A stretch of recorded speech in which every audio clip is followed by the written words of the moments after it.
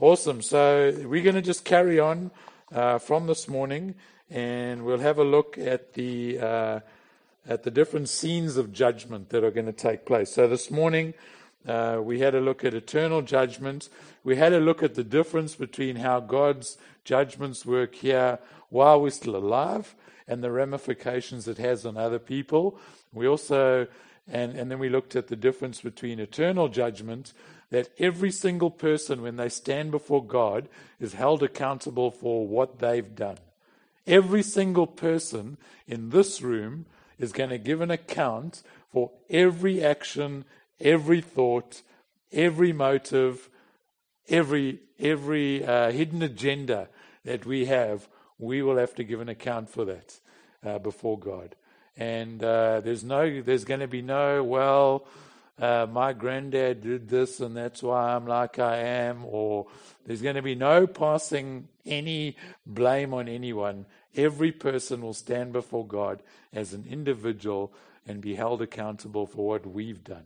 Okay? That's the difference between the two judgments. And then we also looked at just 5 principles of judgment. And if you want to have a listen, it'll be up on the web.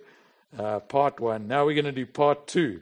So we are going to look now at the different scenes of judgment that are going to take place. So we're talking about eternal judgment, which are judgments that are going to take place after we've died. Okay? Because while we are here living on earth, we're living in this age, eternity will start after we've died. Okay? And so there are 3 main judgments that are going to take place, and they're going to take place at different seats, you're going to see. So the first one is the judgment of all Christian believers. It's a special judgment for Christians. And I'm going to actually have a look at that in a lot of detail next week, Sunday morning. It'll happen at the close of this age when Jesus returns, and it'll take place on the judgment seat of Christ. Okay? That's the first one. And the only thing I'm going to say about that tonight is that it's not a judgment for condemnation. It's a judgment to determine your reward for how you've served God. Okay? But everything you've done, everything you've said, everything you've thought, all your motives will be taken into account. Okay? And it'll be a judgment for God to see how are you going to be used in the future. That's what it's for. That's all I'm going to say. It's not for condemnation. Praise God for that. Because the Bible says there is therefore now no condemnation for those in Christ Jesus. All right.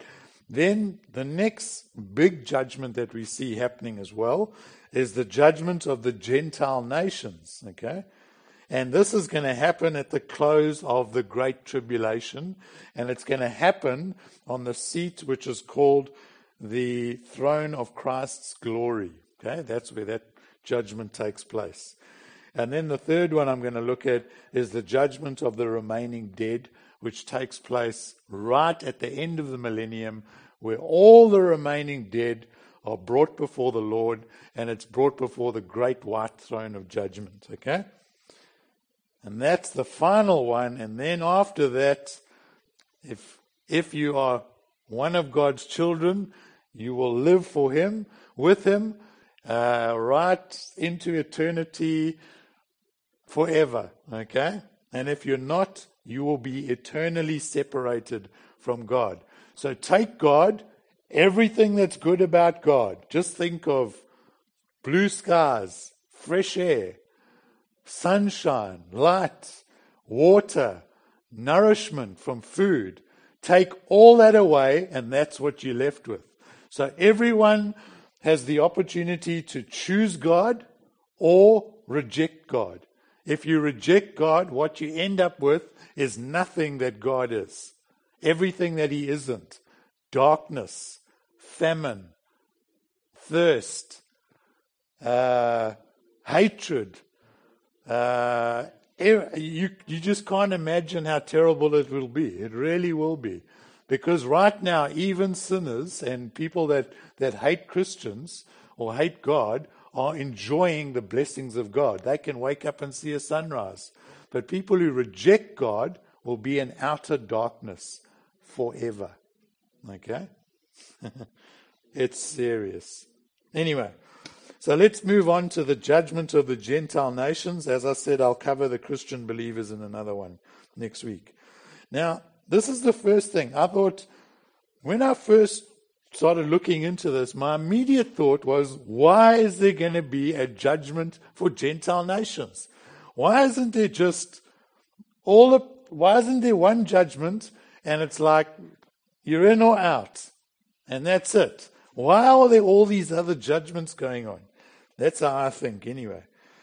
God has divided the human race, I don't know if you know this, into three groups.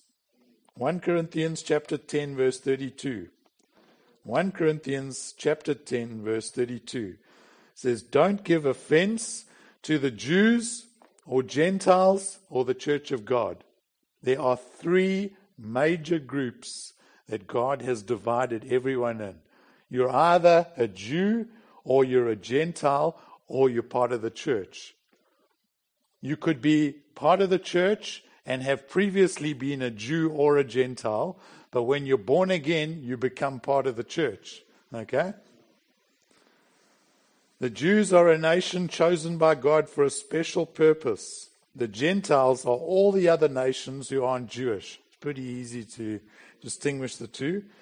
And the church consists of people who are the true believers in Christ, and as such are born again. They are no longer Jew or Gentile. They're a new nation in Christ. That's what the Bible teaches.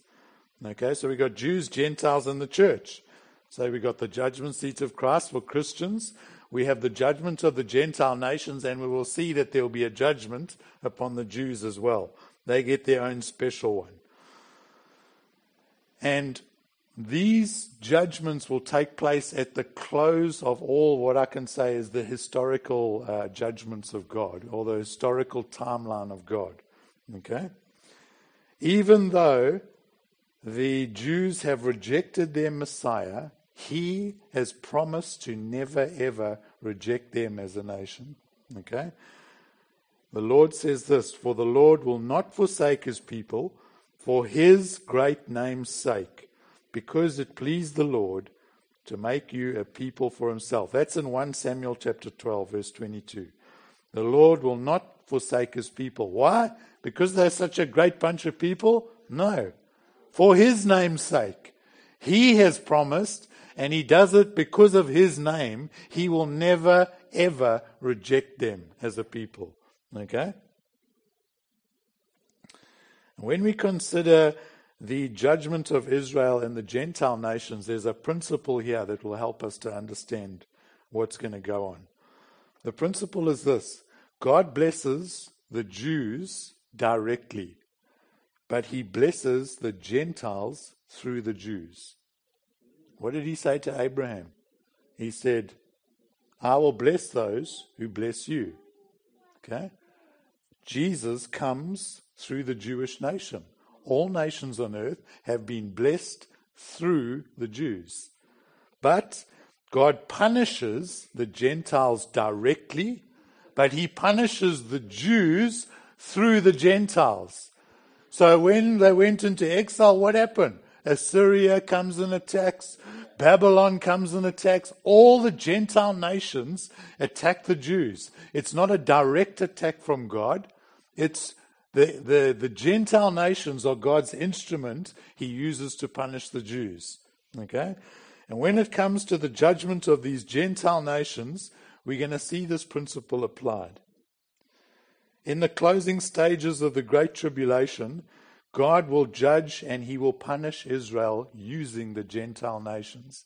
And it's going to be a time of tribulation like they have never ever experienced in the history of the world. It's going to be absolutely terrible. Jeremiah chapter 30, verse 3 to 9. Quite a big passage. I'll just read it through. Jeremiah 30, 3 to 9. There's two passages I want to read about this. For a time is coming when I will restore the fortunes of my people of Israel and Judah, and I will bring them home into this land that I gave to their ancestors, and they will possess it again. It's very significant that there will be a restoration of Israel. In the 50s, I think it was, or in the 60s, the state of Israel was reinstated again. Okay? Now, the capital as Jerusalem is being recognized by America, and even Australia is starting to recognize that. There is a restoration going on of their physical land. Once that is totally complete, God says, I'm going to bring them home to this land that I gave their ancestors. They will possess it again. I, the Lord, have spoken. It's going to happen. Okay? This is the message the Lord gave concerning Israel and Judah. This is what the Lord says. I hear cries of fear. There is terror and no peace. Now let me ask you a question. Do men give birth to babies? Then why do they stand there ashen-faced, hands pressed against their side like a woman in labor?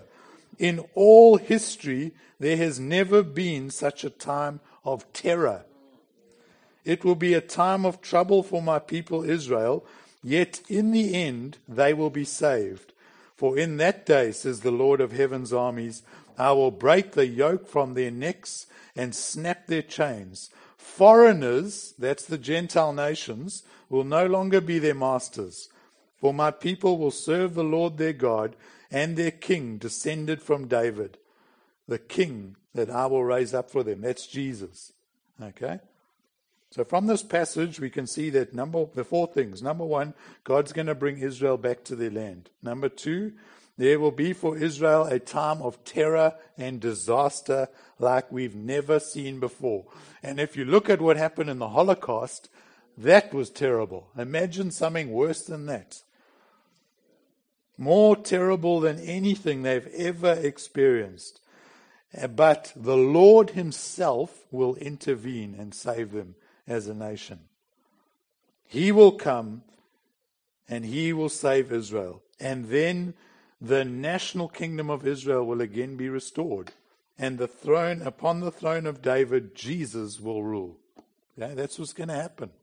Okay? Jesus is going to come back and he is going to rule from that throne.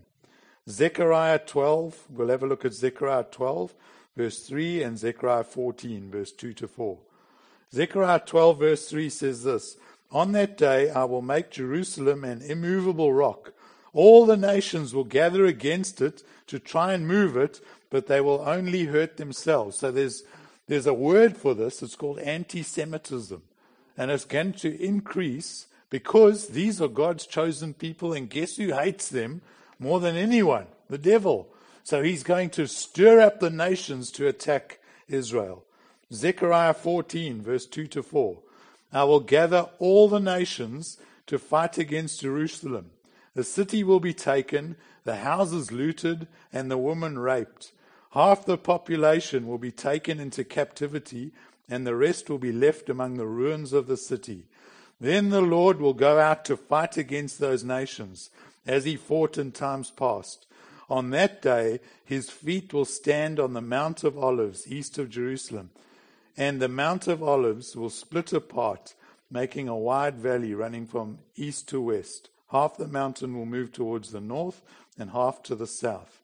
So here again, we see the Gentile nations attacking Israel and God, Jesus himself, coming to their rescue. Okay? And what's interesting about that, it says he will stand on the Mount of Olives. And you know, that is the place where he ascended. It's in that exact place that he ascended. He's coming back again to save his people. Okay?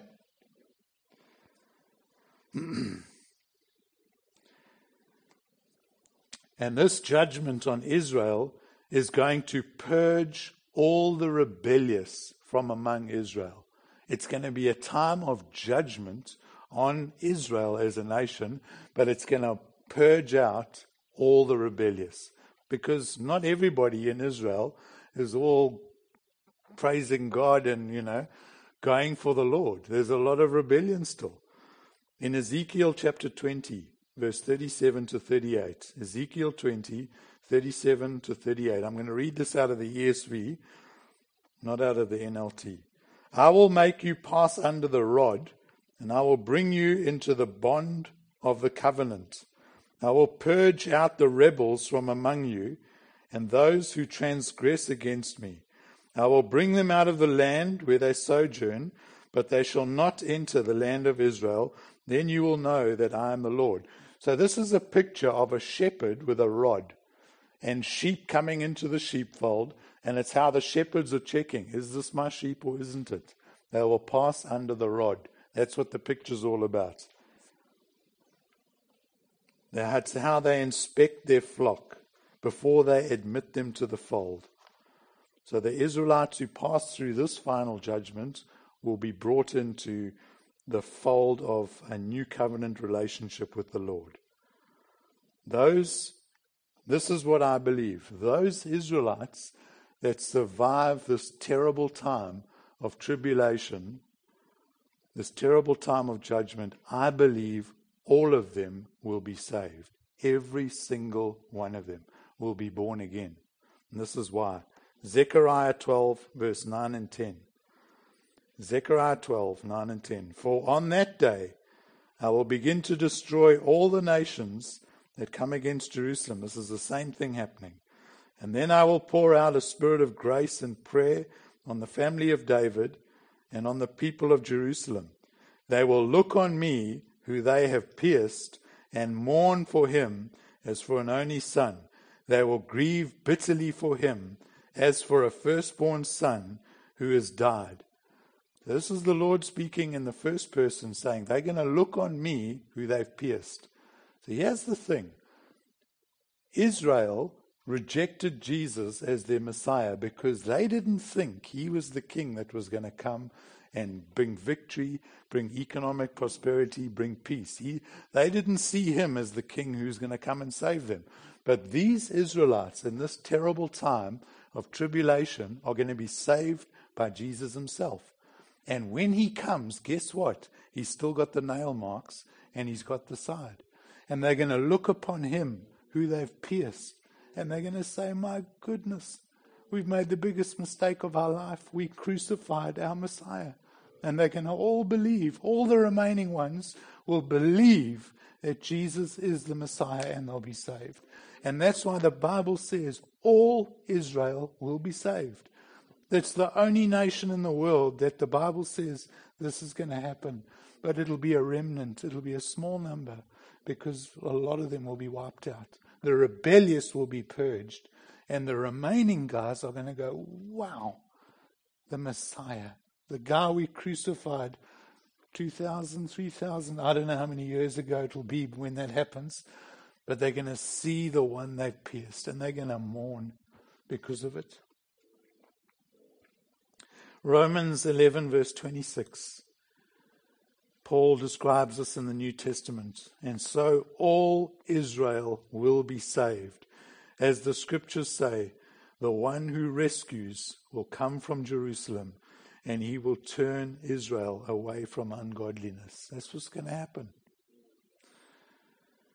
Now that Israel have passed through this judgment of tribulation and Christ has come back to earth and set up an earthly kingdom, what remains for the Lord to do is to judge the Gentile nations. And he's going to judge them based on how they treated Israel. You see this in the book of Joel, Joel chapter 3, verse 1 and 2. At the time of those events, says the Lord, when I restore the prosperity of Judah and Jerusalem, I will gather the armies of the world into the valley of Jehoshaphat. There I will judge them for harming my people, my special possession, for scattering my people among the nation, and for dividing up my land. It's one of the biggest things that God is going to judge the Gentiles for. He gave them that land, and the Gentile nations have divided it up and said, no, we want this, we want that, you can't have this, you can't have that. And God's going to come back and say, I'm judging you. I gave them that land. You don't get to divide. You don't get to say where the capital is. You don't get to cut sections off for yourself. I, the Lord, gave those people that land. No one can touch it. And so he's going to judge the Gentile nations based on how they've treated Israel. Bearing in mind that at this time, we're the Christians, we're all either raised from the dead, or we were living when Christ returned. We go to meet him in the air, receive our resurrected bodies. We face the judgment seat of Christ, which will determine how our service will be. Okay?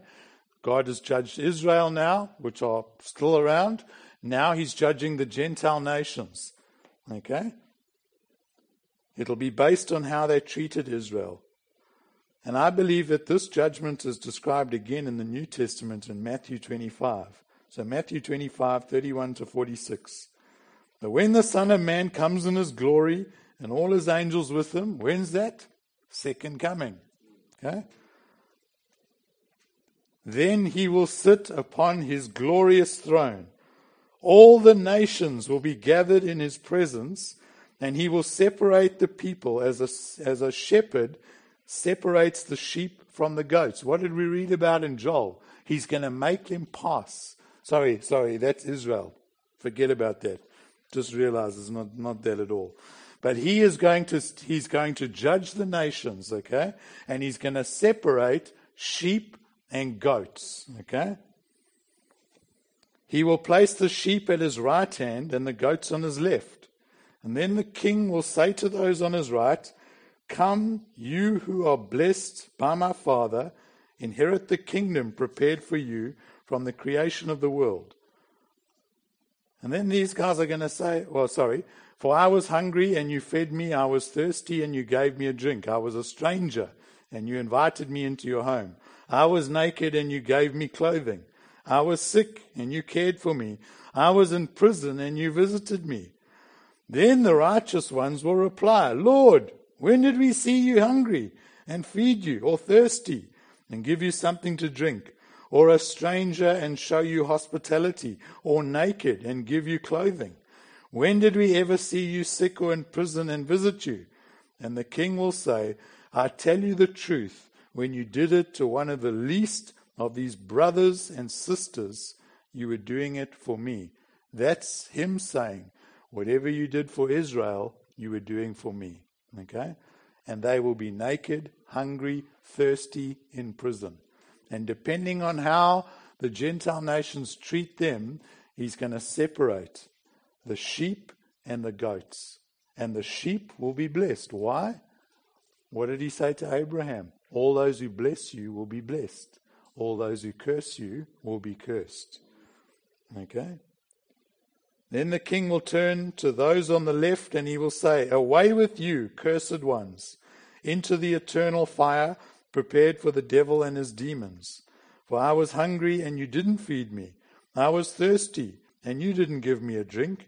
I was a stranger and you didn't invite me into your home.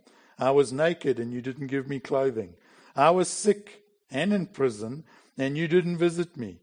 Then they will reply, "Lord, when did we ever see you hungry or thirsty or a stranger or naked or sick or in prison and not help you?"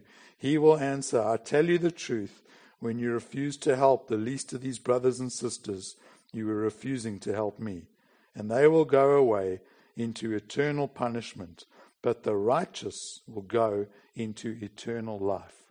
And so there's going to be a separation of the Gentile nations, the righteous and the unrighteous. And I believe what will happen is those unrighteous will go and wait in Hades, in torment, until that final judgment takes place.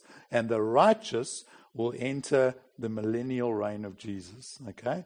So for 1,000 years, the Bible says Jesus is going to reign from his throne in Jerusalem. Okay? We'll have a look at that.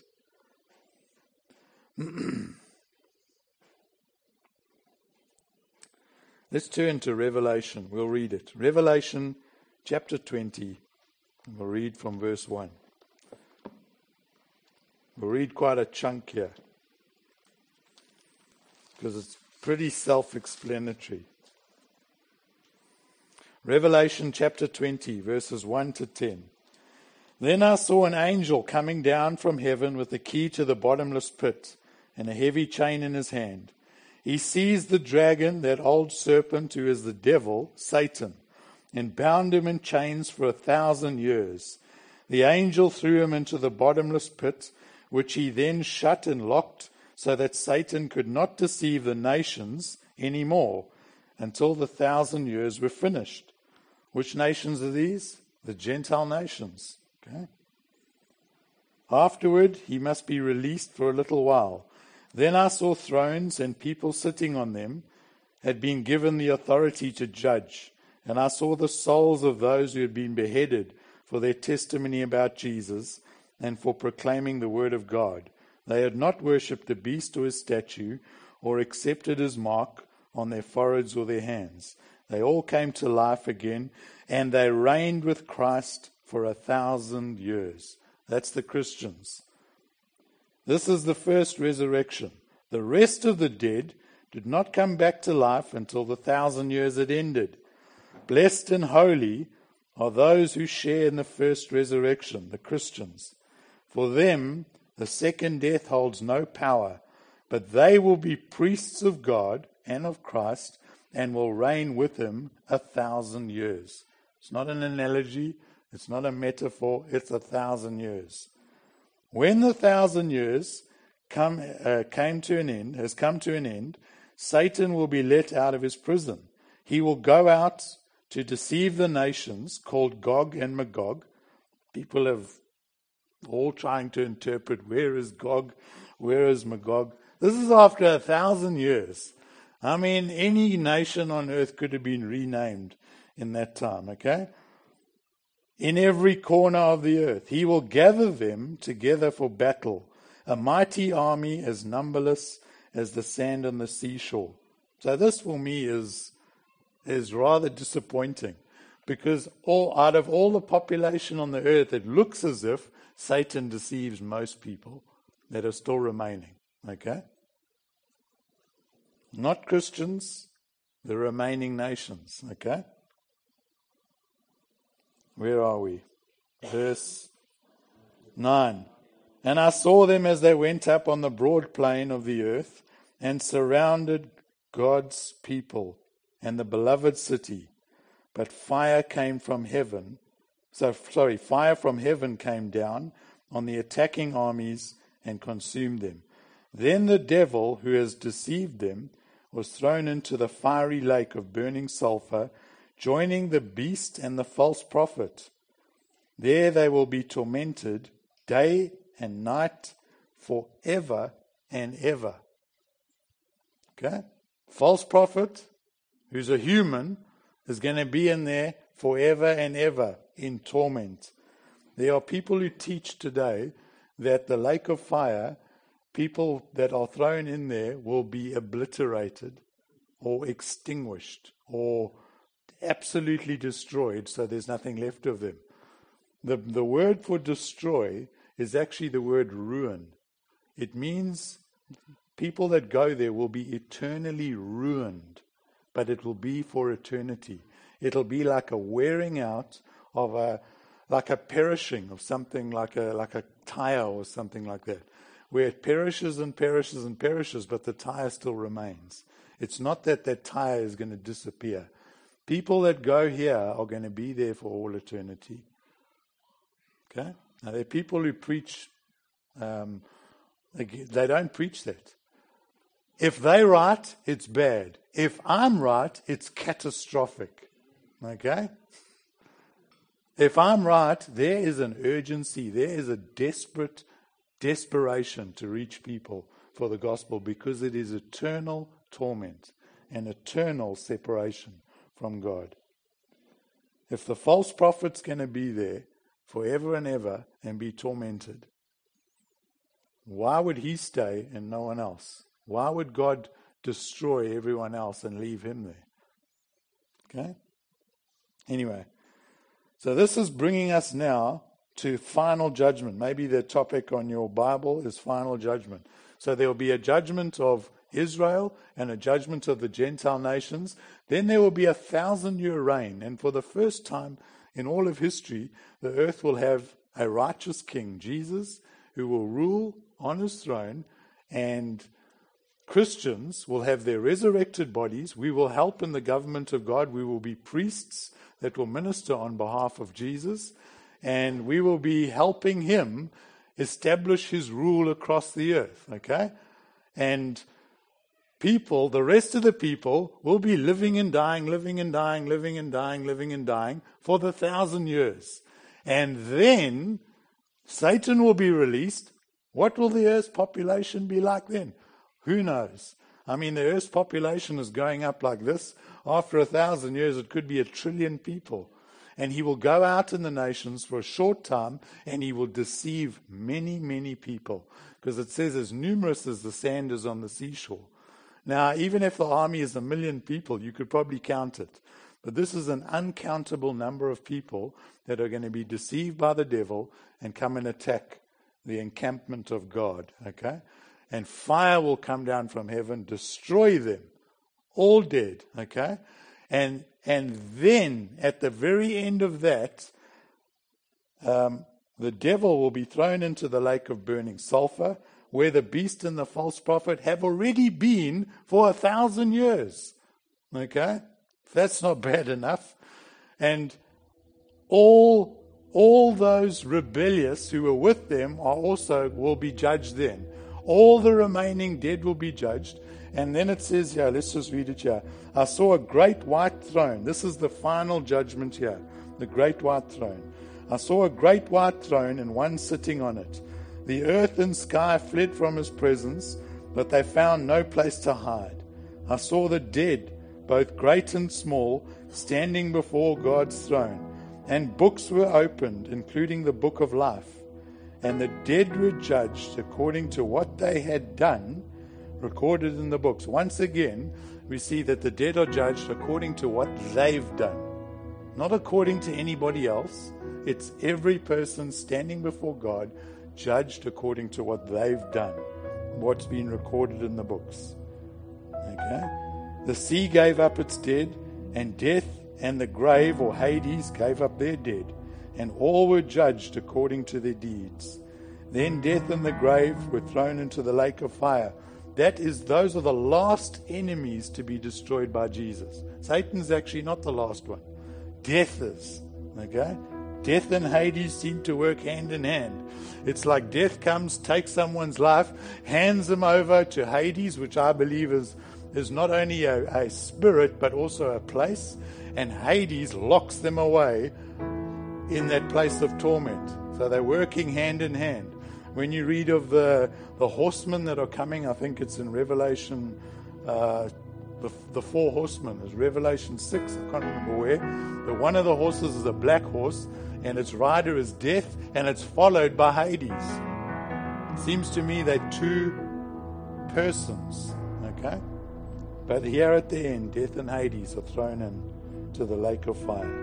The lake of fire is the second death. And then it says, and anyone whose name was not found recorded in the book of life was thrown into the lake of fire. Now, I believe that it'll be possible for people in the millennium to be saved by faith. It's different for them because they have to believe that the king that is reigning in Jerusalem is a king that's returned. And he came, I don't know how many thousands of years earlier. I don't know when it'll take place. Let's say it took place today. Jesus, that same king that they're seeing, came 2,000 years earlier. He died, he was buried, and he was raised up to the right hand of the Father. They're going to have to believe that by faith. And if they do that, their name will be written in the book of life. Unfortunately, it looks like not many of them are going to do that. And many of them are going to be joining the devil in his final rebellion against the people of God.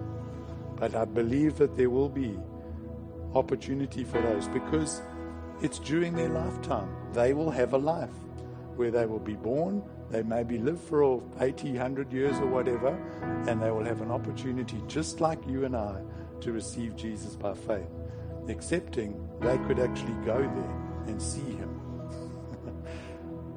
But people rejected Jesus the first time when he walked the earth and he said, look at the miracles I'm doing. I'm the Messiah. I know the Father and the Father knows me. I and the Father are one. You see me, you see the Father. And people are like, no, you're a carpenter. And there he was, walking on water, healing the sick, casting out demons, feeding thousands of people with 2 loaves and 5 fish, and yet still people rejected him.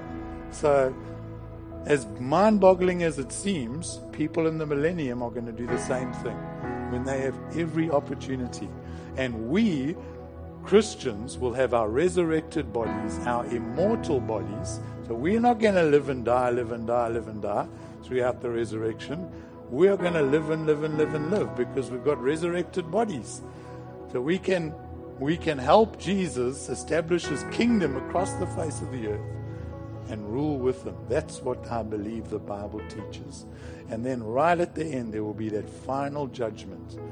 And it's all about what's written in your book.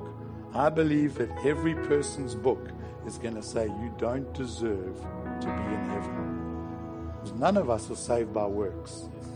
Those works are going to show, nope, you didn't make it. But praise the Lord, the book of life will be opened. There's your name, you're in. Saved by grace. That's it. It's going to be an absolutely wonderful day. It really will be. I've shared a lot of scripture here, but I really trust that you'll go and have a look at these scriptures yourself, pray about them. I mean, there are a lot of differing views on these topics. For me, I'm looking at things and going, how does it fit together in a logical way? And as far as I can see, I've had a look at a whole lot of viewpoints. This is the most logical way that it fits in. I really believe this with all my heart. But the one thing that I'd want to leave you with is Genesis chapter 18, verse 25. Genesis 18 and verse 25. It says, shall not the judge of all the earth do what is just? And in another version it says, shall not the judge of all the earth do what is right? At the end of all of this, God is going to do what's right. He will. Those who deserve salvation, who have been saved by grace, by faith, will be saved. Those who've rejected God will be punished. But at the end of it all, no one will be able to say, God, you did me wrong. Everyone's going to have to say, even us, we're going to say, God, your grace is amazing. I know I didn't deserve to get in, but praise God, I've received by faith, and here I am. Let's just stand, and we're going to end in prayer.